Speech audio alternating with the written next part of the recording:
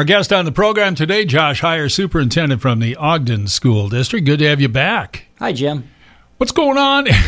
What's going on outside of the weather?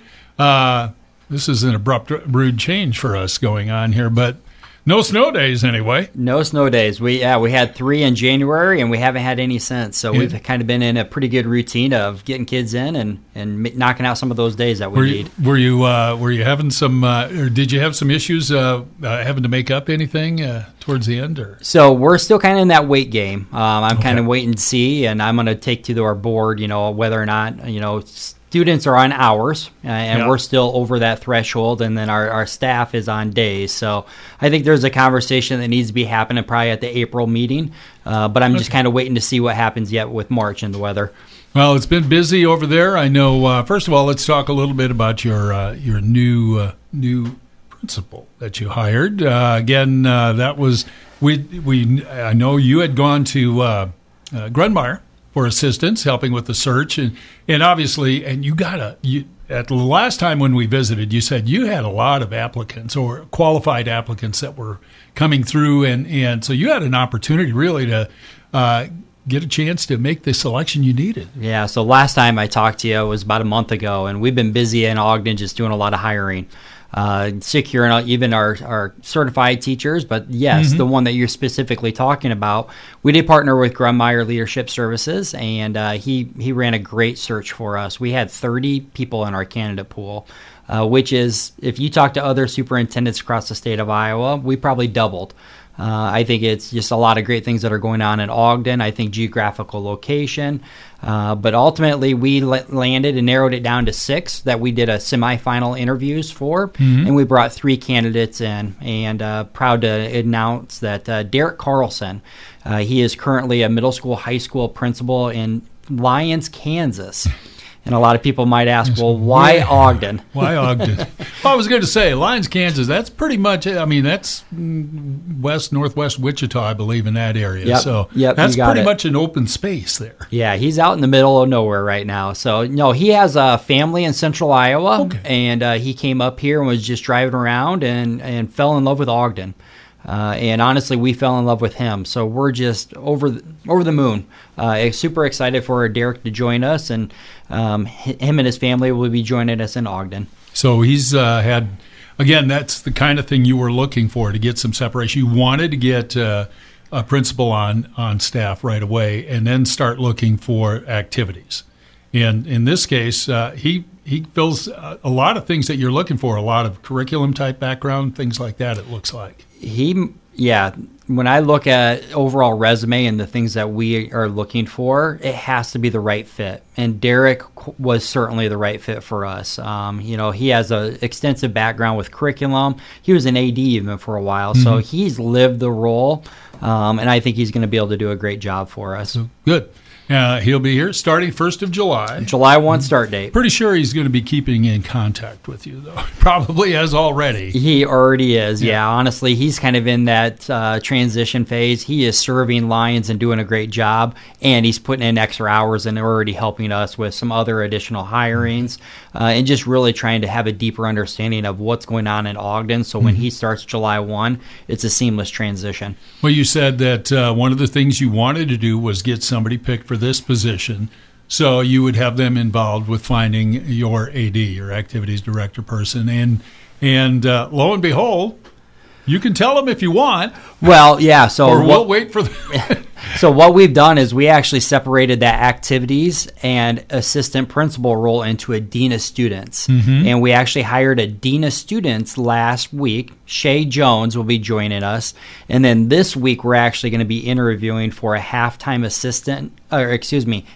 activities director, halftime teacher. Okay. And I've narrowed that candidate pool down to 3. So that will be later this week that we'll be interviewing for the AD position. So the dean of students, Shay Jones, and again, we've got the announcement out on that. So yes.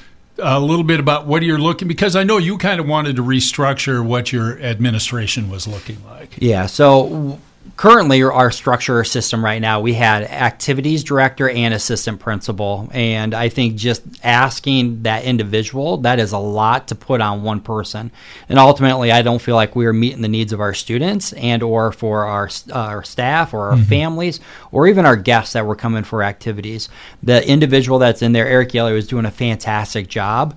And I felt like with him leaving, it was an opportunity for us to restructure that and break it up to be able to maximize that. So Shay Jones will be filling in and doing the Dean of Students role, which will help with the day-to-day management of the building. She'll be doing some evaluation work of supporting classified staff, some disciplinary things. But she even comes with an extensive background with some curriculum design, social emotional helping students and support. So again, you got a lot of flexibility there. Oh, yeah. And she has her administrative degree. So, for her to be able to complement Derek, I think they're going to work in tandem to really be able to support our middle school and high school. So then after that, then it'll be the teaching AD position you'll be looking to You got fill that. out, so. Yep. And we ended up having 10 candidates, and I'm bringing in 3 final candidates later this week. So, wow. It is busy. There is a lot going on. A lot happening, too. That doesn't even include some of the other things that were going on. One thing I do know that, and we had touched on it last time when we visited, you said you had secured this, the safety grant, again, Homeland Security and stuff. And I know people are going, well, these school districts, they're just getting these and stuff. You're already spending. I mean, you got it. It had been applied for before. Ogden was probably one of the first in the state to apply and actually get it. And so you've been taking a look at that. And again, shooting in Perry definitely created a little more emphasis on pursuing this and meeting some of your needs. Yeah, absolutely. So we actually, I got the position July 1, and one of the first things that I went ahead and started to do is complete that Homeland Security grant. And in short, just for our listeners, you get $50,000 per campus. So we were able to secure a total of $150,000 just to help with our overall layers of safety. We identified through a vulnerability assessment a lot of different things that we needed to improve upon. And it was a rigorous process of writing that grant and just double checking whenever you're looking at some federal funds. There's a lot of red tape. But we were able to secure that, I believe, probably in December. And at our last board meeting, I actually brought a number of proposals, bids to the table, and our board accepted them. And we're actually in the process of getting that work done right now. So when here you are at the beginning of July, you're trying to do this grant.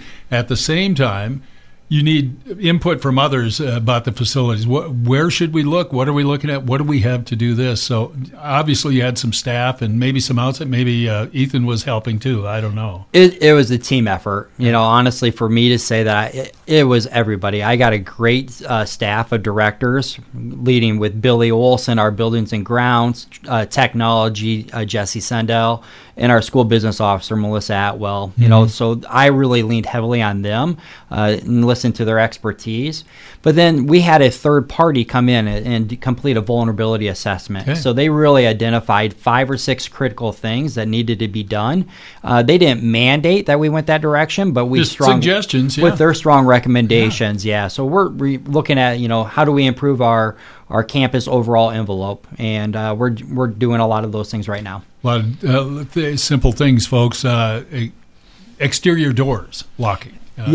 So we're even simply going in and putting in door positioning switches on our exterior doors, which basically is going to send a signal to the front office if an exterior door has been open for a certain duration of time.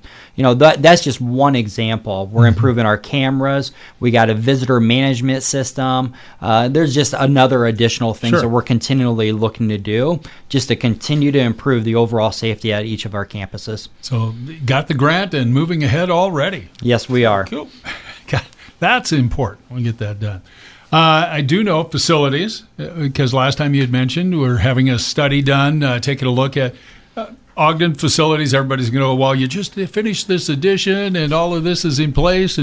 But you can't stop there. It's kind of like your home. If you make improvements there, okay, what's next? And how long before I have to do that? So you've gotten some information, not really gone to the board with it yet, but you will be working with them Yeah, I'll be going to our board subcommittees and just kind of updating them. And, I kind of operate, this is my first year, and I want to be able to figure out what is our current reality, and then create a plan.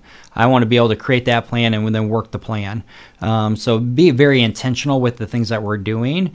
And yes, our facilities are great. If you go over to Ogden, our patrons, our taxpayers, our school boards have done some really great things to position us. And if you compare us to other conference schools, we're in good shape. And you can't take your foot off the gas.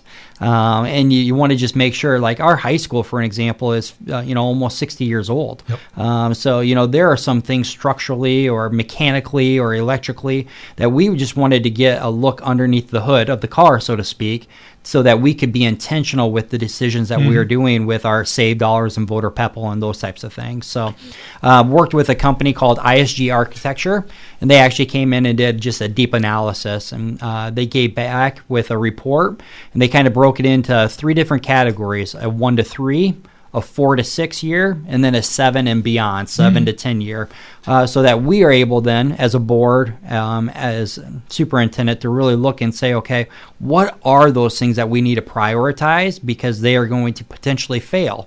Rather than maybe looking at something that we thought was important, might actually be a 7 to 10 year versus something that we didn't see might actually be a 1 to 3.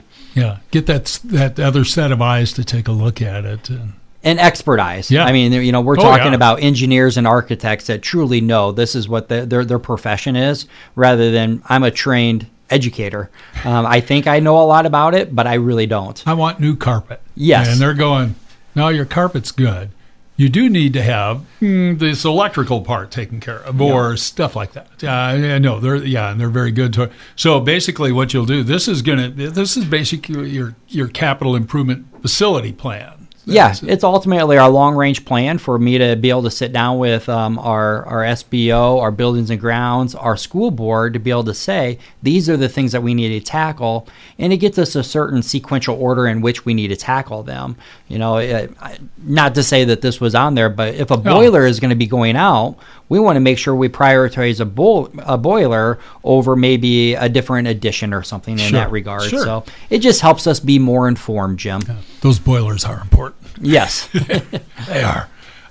Okay, well, let's talk about the other part of what's going on. 'Tis the time of the year. You guys will be having the first part of one of your budget hearings coming up. But this is got to be a challenging year for everybody because of the legislative action last year that changed when hearings are held, the process that people are going through, some of the limitations that are in place. And, of course, then there's the other part where we're not quite sure what kind of money is coming from the state. That should have been a month ago, but I'm just saying. It's a busy time of year for that, yeah. So they've thrown a lot of other wrinkles in there, too. We've touched a little bit on the AA last time, but there are other things that are in there, too. So budget-wise, where are we at? How are things coming together? Because a lot of it's going to be a guess. Yeah, right now it is busy time, and as you indicated, the legislative session last year really broke up this process into multiple different meetings that you need to have. So we're going to actually move up with spring break as well as to meet those timelines. We're going to have our next board meeting on March 4th, which we're going to start talking about some of our tax rate. It's hard to set the tax rate if you don't have SSA, which is state supplemental aid.